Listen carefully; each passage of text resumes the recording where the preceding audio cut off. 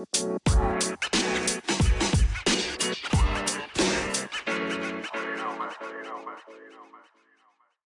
and welcome to what is now Season 5 of Pebble in the Pond podcast. My name is Sam Stewart and I am the CEO of the Australian and New Zealand Mental Health Association. Each year, ANZMHA hosts several leading mental health conferences which give us the opportunity to connect with incredible industry leaders, lived experience speakers, researchers, academics and frontline workers as they share fascinating stories and projects which are changing the face of mental health within our community. Listen in as we go one-on-one with these inspiring people and dive deep into their work. It is truly a privilege to bring you their stories. Our podcast episodes may contain content which could be triggering for some people. If you need support, please contact Lifeline on 131114 or visit the Get Help page on anzmh.asn.au. Join us for Pebble in the Pond each Tuesday and let's get into Season 5. In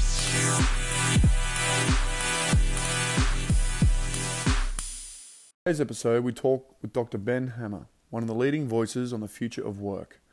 Ben is a Doctor of Public Administration, which included time spent as a visiting scholar at Yale University and is an adjunct fellow for Swinburne University's Centre for the New Workforce. Ben leads the future of work market for PwC Australia and is on the board of the Australian HR Institute. We discuss how the pandemic is still creating waves in workplaces across Australia, how current trends and future predictions may affect workplaces, employees and employers. I thoroughly enjoyed this fascinating conversation and I hope you do too. Welcome, Ben. Ben, thanks so much for joining me on the podcast and sharing your story, your journey and some insights with our listeners. Appreciate it. No worries. Happy to be here.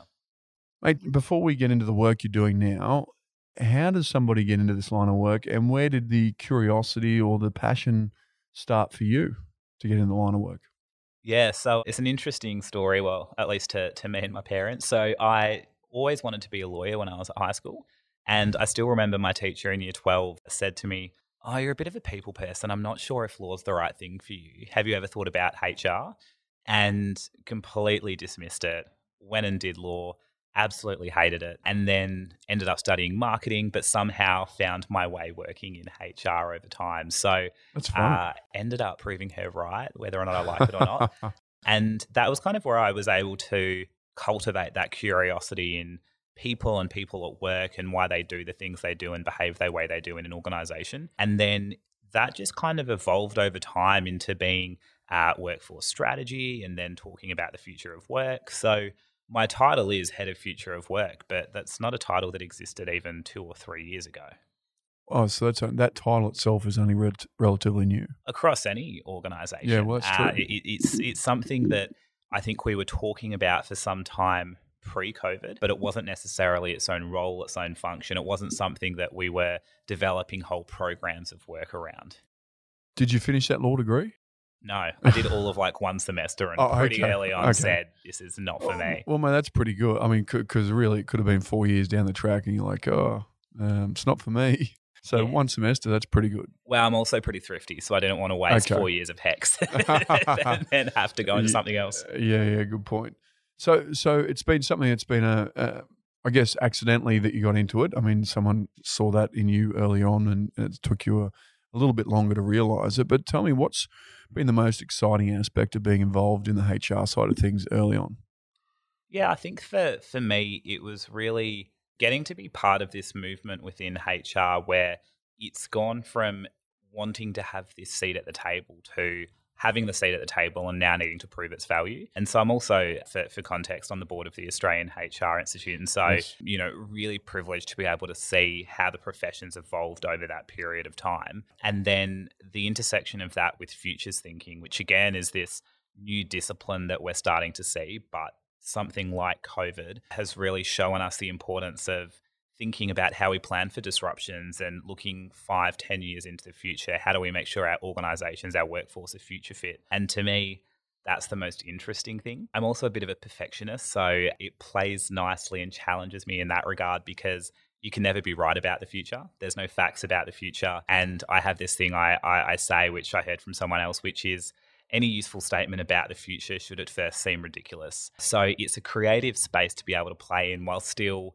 being in that passionate area around people and human resources, but thinking more about how do we prepare them for the future rather than getting too stuck in the here and now. Right. Okay.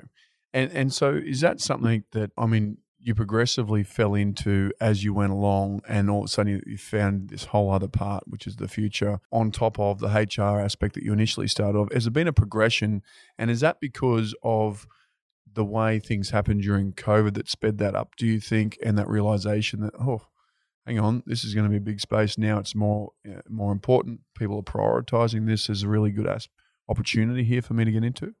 Yeah, so for me, I'd always worked in workforce planning within the HR space, and it's what Okay. I specialized in. So that was helping organizations think about, well, what's the kind of Structure. workforce we need in 3 years? What Yep. skills? What's the diversity of that group? And what are the things we can do now to make sure that we have that ideal workforce in 3 years' time?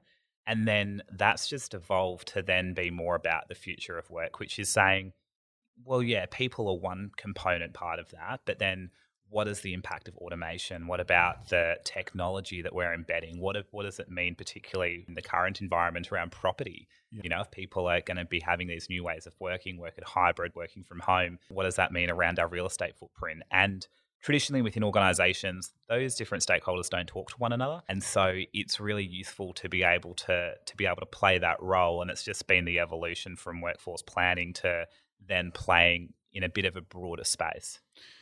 What did you see was the biggest impact of COVID as it relies or relates to the workforce? Oh, just one impact? Well, you couple. Yeah, give us a couple. I'll just kind of go with what's coming to mind. So one of them that I think is really prevalent that's only kind of just starting to emerge is this idea of quiet quitting.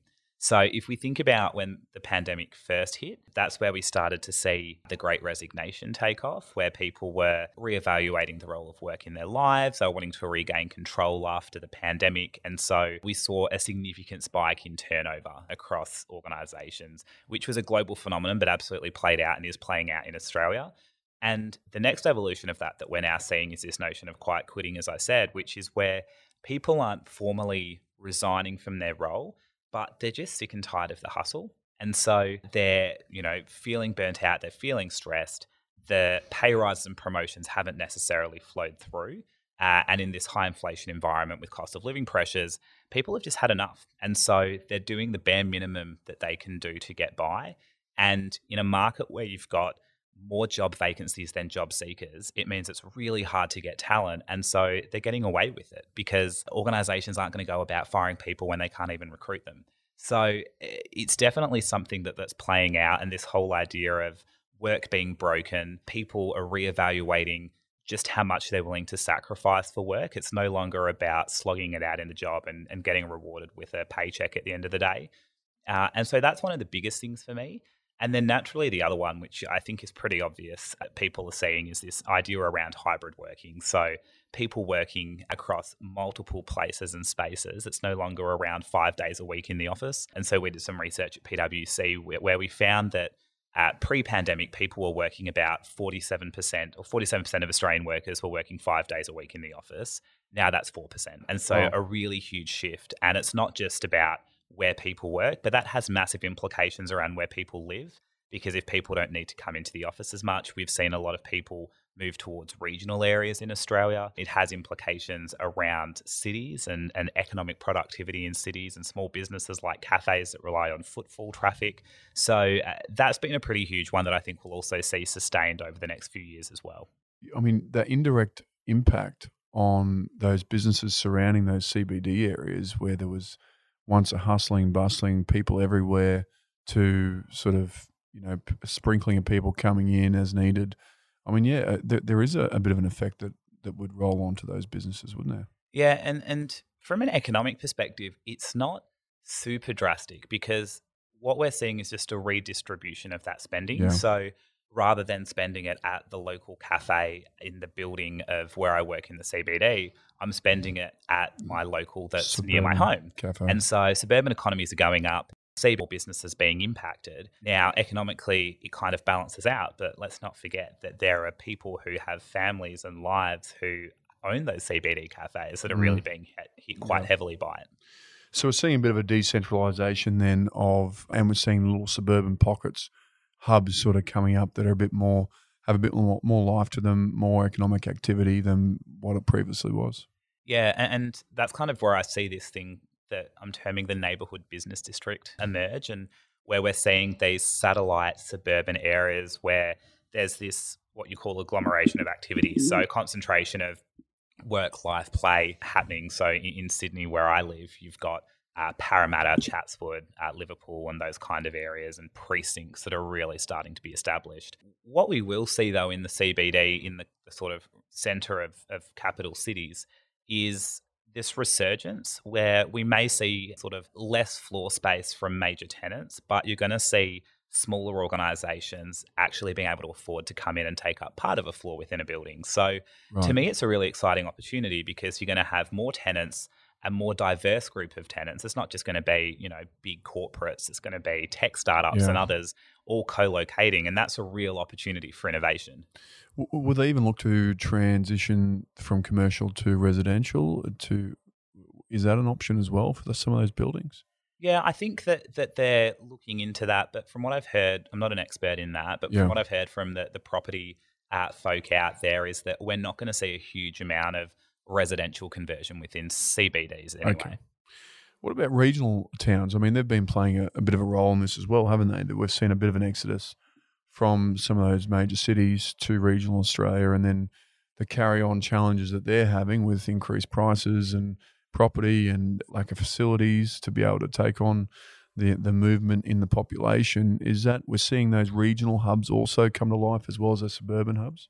Yeah, I think it's a combination of both rising cost of living within capital cities and house prices just being unaffordable for a lot of people, with this decreased reliance on face to face. And therefore, if you need to come into the office one day a week, you're happy to do a 3 hour commute as opposed to needing to live close to it. So there is that. And we did see over the last couple of years what they call the internal migration rate increase, which is people migrating from city to region. And so it's been playing out. I think that as we start to see this normalized return to office, return to workplace agenda, we might start to see that flatline a little bit. But what I think we will continue to see is people increasingly living not necessarily in regions, but more outer suburban areas, because you've got a lot of people who maybe they're living in a one bedroom apartment on a city fringe area, but they're working from home. They want a second bedroom or a third bedroom for a dedicated workspace. And so in order to do that, they're being priced out of that suburb. They need to just look a little bit further out. Mm. Yeah, it's interesting some of these trends that are coming out of it. What do you think's the biggest challenge with employers getting staff back to the workplace? I mean, we're seeing that be a bit of an issue in some corporates. Are they fighting the inevitable that, I mean, they'll lose staff and then they'll want staff and they'll have to be flexible anyway? Or where do you think that's going to play out with trying to get people back in? Yeah, I think that there are a lot of CEOs who are either really vocal about it or who are not vocal, but definitely having the conversations behind closed doors around just wanting to go back to the way things were, get people back into the office. And look, they say that it's because of, collaboration, innovation, that's how you build relationships. My response to that is, well, that's how you built relationships. That's how you made a career of innovating and collaborating. But we're talking about generations coming into the workforce who have grown up playing video games with headsets on, who have made some of their best friends with people they've never met in real life before. We're also on the precipice of the metaverse, where by 2026, we'll all be spending at least 1 hour a day in the metaverse. And so virtual collaboration and virtual ways of working are on our doorstep. They're absolutely going to become the norm. And so I kind of put the challenge back onto some of those senior execs and say, why should everyone else change and revert to coming back into the office because that worked for you? Why don't you change? And why don't we actually use this as an opportunity to drive the transformation that a lot of these people have been talking about for some time in the past? It's just that it's less in their control now and it's more of a market-driven condition. And there is a generational shift, isn't there, really? I mean, compared to the generations before us, but then now the kids and the different generations coming through, whether it's millennials or the other generations coming through after them. I mean, really, we've got to adapt, don't we? Otherwise, we're not going to be able to attract those sorts of people to want to come work for us. Is that right? Yeah, and it's sort of a balance, right? Because you've still got younger generations who really value coming into the workplace for learning and observational learning and access to leaders that they might not get because they have to, organize and schedule a Zoom or virtual call with them. So younger workers still do want to come into the office. It's more that they don't want to be directed and mandated, and they don't want the choice taken away from them. Yeah. And I think that's something that I'm seeing play out as well across all demographics and generations, Is is that that right? we've just spent the last couple of years in lockdowns with liberties taken away from us, where we were directed and told what we had to do, and we were trusted to be able to work from home.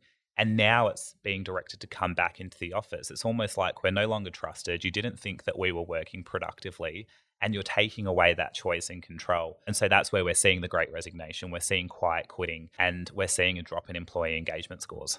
And do you think it's a matter of, with the Great Resignation, do you think it's people that are rearranging the furniture on the deck?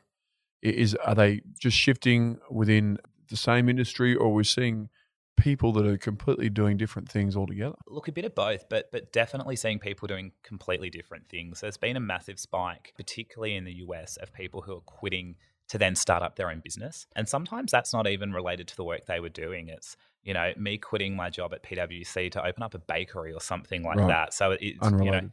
yeah. And so we're seeing that play out, people pursuing some of those passions and hobbies that they've always wanted to, but never really gone about doing. It comes back to this idea of reevaluating what work is in their life. And so we're definitely seeing that play out. We're seeing also students that are, have been going through uni degrees, tertiary education, even schooling remotely over the last couple of years. Do you think that this just further supports the fact that, these people have been able to study remotely? Now given the choice, if they could do the rest of their course in person or online, they're all choosing online. And now you're probably going to see that carry over into the workplace as well, for their request to want to work remotely, online. Do you think that that's a habit that's formed out of COVID, or do you think that was going to happen anyway? They were already gaming before this. They were already on social media from when they were, I don't know, 7, 8, 9. To some of these people, I don't know how young they get on it these days. But do you think that's those sort of habits are sort of forming some of that behavioural patterns? Yeah, I think that it was already happening, but I would definitely say that COVID has accelerated it. And what the universities are seeing is that there are less people coming onto campus every day because they are reverting more towards that virtual learning. The risk for me when it comes to how we deliver education, and that extends to when we're in the workplace, is we can't just go about doing what we did face to face, chucking it online and saying that that's virtual. When we're thinking about virtual, whether it's learning or education, you need to plan it bespoke and deliberately for that environment. And so my concern is that people could actually go backwards in terms of their teamwork and collaboration and empathy and critical thinking, all those soft skills or human skills that we hear are so important in the future of work, that we're so reliant on being developed through vocational, tertiary, secondary education. We could actually see a reversion in people going back because the education system hasn't actually adapted to completely revolutionize how we go about teaching them in a virtual environment. And similarly, when you enter the workplace, how we actually change our ways of working for that virtual environment as well. Because the amount of times you get invited to a Zoom or a Teams or a Google Meet virtual workshop, and all it is just a virtual meeting, it astounds me. And so we haven't yet built that muscle, and that's a key risk for both educators and employers. It's an important distinction, isn't it? Because you're right. I know even with the conferences that we had, we had planned for them in person, then all of a sudden you couldn't because of COVID. You move the whole thing virtual, and or for the people in Queensland that could come, they came in person, and then you just make the whole thing available online. But it's completely different if you sit there as an experience on the virtual sense and try and watch an in-person conference in the same format. It's tough. Yeah. And so what works in person doesn't work in the virtual world. And so you do need to tailor it, don't you, and rethink how it all works. And the same, I assume, is what you're talking about with regards to education and even delivering business stuff as well. Yeah, exactly right. Mate, really interesting. I mean, tell me as well around, if we look at some of the things moving forward out of COVID we're looking at flexibility in the workplace. To have a chat around what that actually means, other than choosing to go into work or not, work from home? Like what else? Because people keep saying flexibility is the most important thing, but what does that actually mean, do you think? Yeah, I think it comes back to this whole idea that employees want choice and control in what they do and how they do it at work. And so one of the things that we've seen and how that's played out is mandating coming back into the office. You see a lot of organizations who have gone about doing that and they've seen a massive spike in turnover. So we know that that's not the way to go about doing it. What I often say is in the current market where companies are really struggling to find people, go to an organization that's mandating days in the office, and that's the best place to find talent at the moment because they're walking out the door. I think that one of the key shifts in the last couple of years is that previously we used to say and put in our job advertisements that we're a flexible workplace, and we thought that that was a differentiator for how we would find people.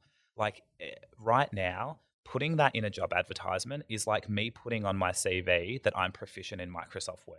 Like I used to do that 10, 15 years ago. You're not going to do that now. And so there's this baseline expectation. It's a hygiene factor. You just have to be a flexible workplace. And that's an absolute minimum for an employee to consider you in the current environment. What you then want to do is think about, well, what are some things that I can do or offer as an employer that go above and beyond just a standard expectation of flexibility, which is that we embrace hybrid working and that we have work-life balance. That's your standard. So you've got some organizations that offer the opportunity for a compressed work week, which is a 4-day work week. So, you can apply so that you are on a agreed way of working, that you do 5 days of work within 4 days. You've got some organizations that do summer Fridays. So in summer, 12 p.m, everyone knocks off. You've got some organizations that do flow time, which is Monday mornings before midday, absolutely no meetings across the organization, and whether or not you use that for doing deep thinking, no distractions for doing, strategic work, whatever it might be, or whatever else you might want to prioritize. So it's thinking about how do you go above and beyond when it comes to flexibility and acknowledging that it's a really different game that we're playing in at the moment. And mate, there's been there's no. It's not like you can look back 10 years and say, "Oh, what worked back then when this happened?" Because it feels like this is new territory in some respects. As the employers, managers, or even staff, we're sort of still finding our way out of this. And you're looking across at the other lane to see what the competitors are doing. Oh, okay, they're doing that, and then all of a sudden you're trying to frame yours to be or unique, different, at least the same as. I mean, it's quite interesting where we're at with this, isn't it? Yeah, and honestly, the amount of times that I have organizations and clients come to me and they say, what's the silver bullet? Like, what's the leading organization doing around attracting and retaining talent at the moment? And to me, it's just a really silly question to be asking, because in the current market where it is so hard to find talent, why do you want to be like someone else? You have to be able to differentiate in the current market. You need to stand out. You need to be known for something that competitors are not known for. And yes, that might mean that some people might be put off working for you, but you're going to appeal to a very specific cohort. And that should be the cohort that you want, the kind of people with the skills and characteristics and attributes that are going to be able to help you deliver on your strategy. So if you think about what goes in an employee value proposition, a lot of organizations try and just tick the box and do a little bit of everything. My advice is that you've just got to disproportionately overinvest. So know what your competitors are doing, what they're really ramping up and what's part of their central proposition to the market. And then think about how you can ramp up something that's completely different that sets you apart. So someone else might be the market leader in pay. Well, you should be the market leader in flexibility, work-life balance and well-being, or something like that. So you do still need to look over the shoulder at the competition to see what's going on, but then really go internal to see, well, what's important to us and our people, and then make that as your point of difference. Is that what you're saying? Yeah, and also looking at non-traditional competitors as well. So, I mean, all organizations at the moment are saying that they're looking for tech talent and there's a shortage of tech talent. And so, you've got to be looking at not just organizations that operate in your industry, but looking at critical roles and who else is trying to attract those people. And again, think a little bit more segmented. So it's not this one-size-fits-all proposition. You might have to have different things that appeal to different components or segments of your workforce. Have we seen a period like this before in the workplace where there's been such a shift towards employees and purpose-driven, and it feels like It's no longer the employers dictating what's going on, but it's with the employees. Looking back over history, have we seen this before? You've definitely seen in the past times when the balance of power has sat with the employee rather than the employer. I think what makes this quite unique is that by all indications, you would think that we would be entering into a recession where, with a global pandemic and everything that comes with that, where unemployment would spike and everything that comes with that. And so it's a really interesting place that we're finding ourselves in where we have really low unemployment and where, we saw organizations go about redundancies left, right, and center in 2020. And then 6 months later, you can't recruit fast enough. And so that's been quite unique. I think social media has really played a big part and the transparency at the moment as well. You've got Instagram pages and TikTok accounts that are profiling and talking about some of these trends and making them more known and acknowledged. And, the moment an Australian organisation, for example, does something, a particular policy or whatever it might be, you've got multiple Instagram accounts that are then posting about it, copying the email, sharing it, poking fun of it. And so you really need to be quite careful and deliberate now as an employer. And that's playing into this whole notion of employees sitting with this balance of power. Do you think it's also careful for the employer? Because, it's hard to undo some of this stuff, isn't it? When you bring something in, do you think then people think, oh, okay, we try the 4-day work week and then all of a sudden you want to go back to 5? I think it's like getting people working from home and then trying to get them back in the office. It's hard to go back. So I guess you want to see some research or some sort of stats or data that says, yes, this is going to be a really good outcome for both the business and the employees.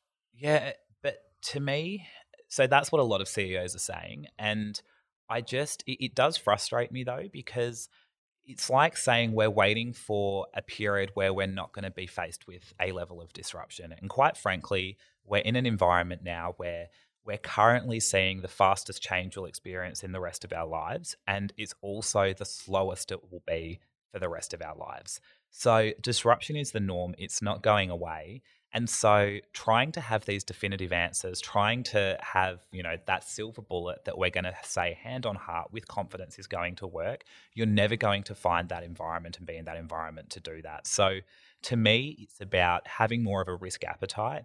It's not about necessarily making these wholesale changes, but it's more about pilots and experimenting. Look at one division or one function or one part of your organization, or set the expectation that says, we're going to do summer Fridays. And if we find that it works, maybe it's something that we implement year round.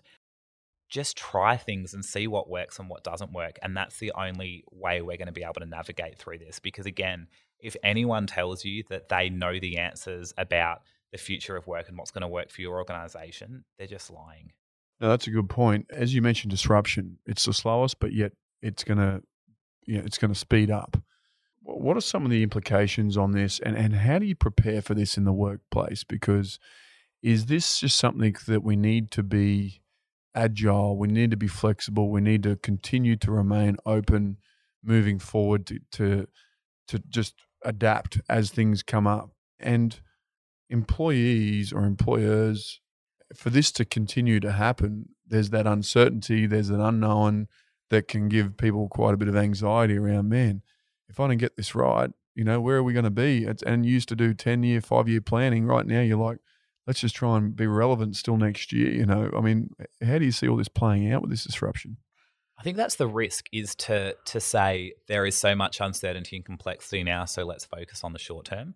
I think when COVID first hit, that made sense because that's crisis management. Yep. But what we need to be doing is thinking about that 5 and 10-year planning, and that's more important than ever. And COVID has shown us why we need to plan for disruption, because when COVID happened, we had no idea what to do.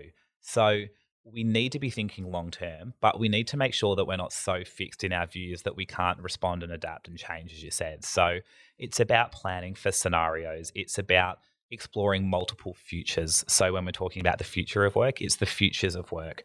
And thinking about then how we build that into our organizational DNA, that agility, but then how we also build that in our workforce as well. So that comes down to things like developing a learning culture of self-directed, adaptive and agile learning.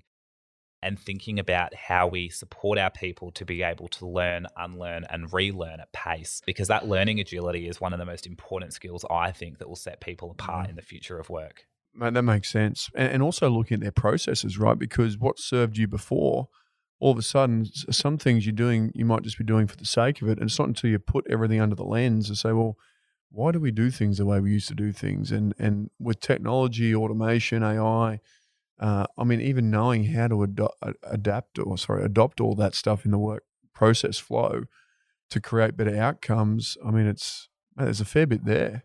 Yeah, absolutely. And I think you're then going to see these big mega trends then come over the top of that as well and shake things up even further. So if you think about the work that you do in terms of putting on conferences and events, you're going to see in 5 years' time a whole group of people, 25, 30 and younger, who just say, I'm not willing to travel to that event because of the carbon emissions and the ESG implications. And so that's going to then push the events industry more into the metaverse and virtual events. And so thinking about how are some of these disruptors that are seemingly insignificant as far as work are concerned are actually going to permeate into our working lives and are going to disrupt industries and then therefore ways of working and the people that work for us.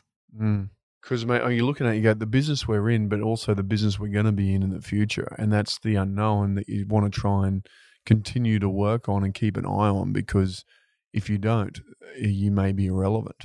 Yeah. And so you want to stay relevant moving forward. But you've spoken a bit about this metaverse. Can you just give us a bit of insight into what on earth this is? I mean, I picture someone just putting on the goggles and preferring to live a life in the virtual world than in the reality. I mean, is that what you're talking about there? And having your house in the online or whatever it is, and friends online, but yet you're not really living that life. Is that what it is? I don't know. Yeah. So it's kind of an extension of, if younger listeners have seen or played games like Second Life, where you're essentially in a virtual world and you have an avatar that jacks into it. And so you're walking around and seeing and hearing and experiencing the people around you who are also sort of beaming into it as well. At the moment, you're wearing goggles. Soon that will translate into smart glasses. And it's everything from living, working, shopping, playing in the metaverse. And so one of the things that will be around sooner rather than later is doing meetings in the metaverse. So you won't be necessarily needing to all dial into a virtual call, nor will you see people physically traveling in, but you'll see people who are able to actually just, their avatar is in, they speak when they speak, the facial expressions mimic their facial expressions, they can write on a whiteboard and then you can copy the notes to take away with you. That's not necessarily how it is now, but that's what we'll see very quickly transpire over the next couple of years. Mate, I mean, do you think that's sad that we don't have that human interaction anymore, or in reality of what we know today? I mean, do you think that that's sort of, I mean, it's obviously inevitable with where we're heading with these things, but do you think we're going to go too far in the virtual world?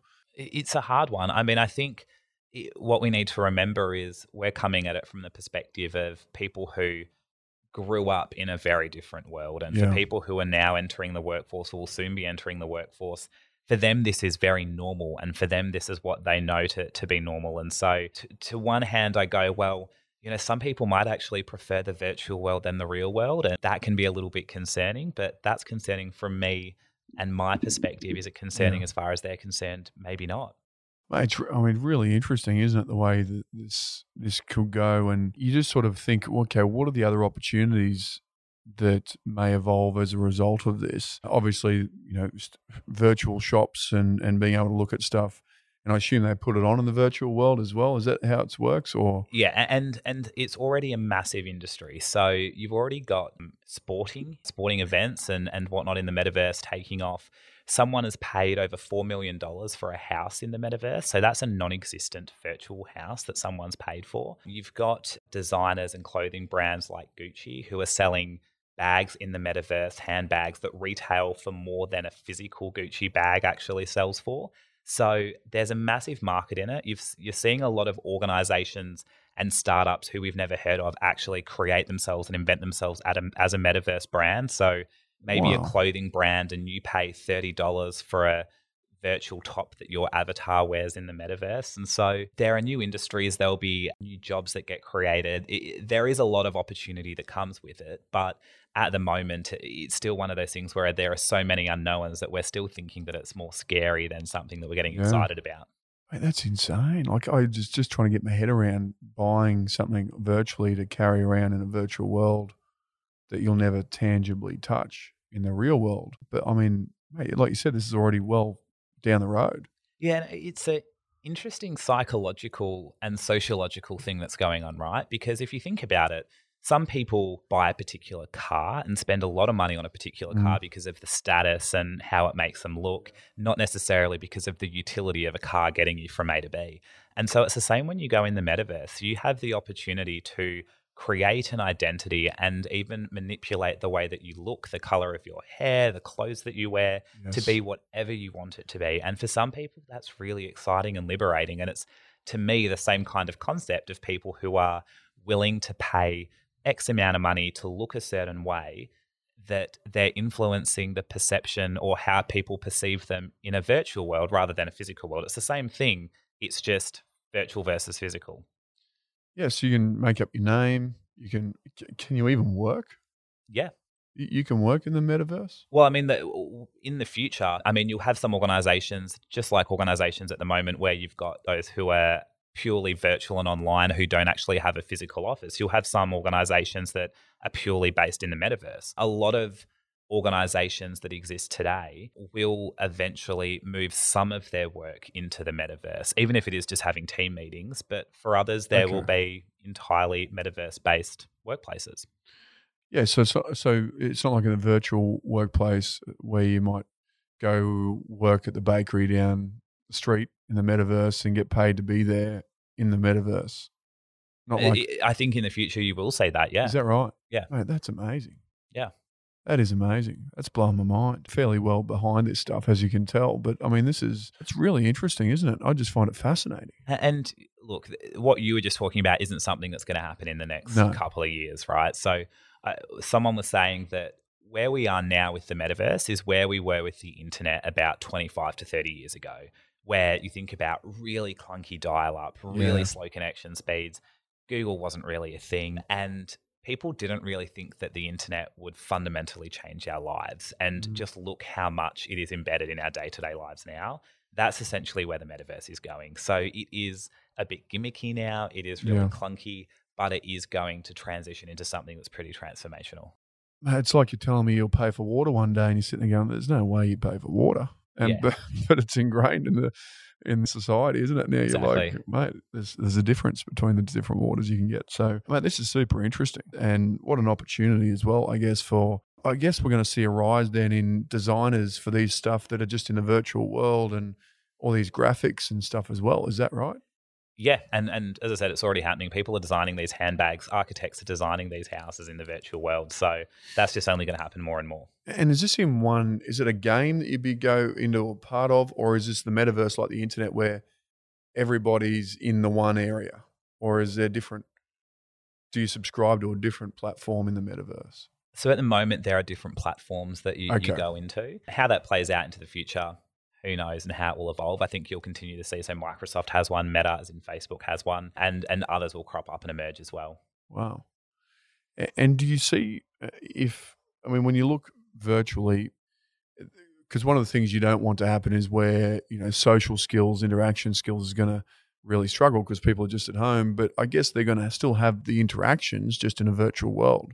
Yeah, still learn to talk to people, still learn to do all that. Exactly. And not only that, but it will become more complex. So you'll still need to show empathy, but you'll need to show empathy through an avatar rather than human, real-life, face-to-face interactions. And so it's just, we need to think of it more as an evolution. Yeah. Like if you think back to work a couple of 100 years ago, people were working in factories, before that working in fields farming, and it was agriculture. Now think about, influencers. Who would have thought that was a legitimate job, back then? And so it's just the evolution of work and skills and how things progress. And a lot of the things that we do now we'll still be doing, but it will just be done in a very different way and expressed very differently through more virtual sort of means. I could be off on the wrong tangent here, but Tell me, what happens if I get arrested in the virtual world? Do they put me in jail and I can just log on with a different thing, or do I really? How does that work? What if I harm somebody in the virtual world? Yeah, I have no idea. I don't know. And as far as sort of committing crimes in the metaverse goes and stealing from the virtual bakery, I don't know. But I think that one thing that we need to start thinking about now, and that's a really real risk, is what about bullying and harassment in the metaverse and inappropriate behavior? And from a workplace perspective, what happens if you're in a virtual meeting and something plays out and there are new types of virtual harassment that come about through avatar behavior? And what happens if the AI, or what happens if the technology malfunctions and it results in harm to someone? So those are things that we need to be thinking about and conversations we need to be having now. Because there's risk with everything, isn't there? And so I guess just having a look at those and seeing what they are, no doubt they'll have a solution for all that. But you just think, I mean, that's scary, but it's also, I guess, something that's coming, and you just got to embrace it, don't you? And figure out how you stay relevant. And do you think it'll coexist, or do you think we'll all go metaverse at some point? No, it'll definitely coexist. I think, the idea of being in a purely virtual world, I don't think that's going to happen in my lifetime. Yeah, okay. Mate, this has been really interesting. We've gone over time, but I've really enjoyed it. Ben, if people want to get in touch with you, what's the best way to do that? Yeah, so I'm pretty active on LinkedIn, so you can just Google Dr. Ben Hamer and I should come up and post quite regularly. So if you're into different workplace trends, phenomenons, labour market stuff, that's where to go. I've got a website, www.benhamer.space. Perfect. Mate, I really appreciate your time. It's been really interesting having a chat to you around this stuff, and you've certainly opened my eyes up to a few things I didn't know prior, but even just getting all your thoughts on the flexibility with workplaces and where we're going with all that stuff, really interesting. I appreciate your time, and thanks for joining me. No worries. I'll catch you in the metaverse.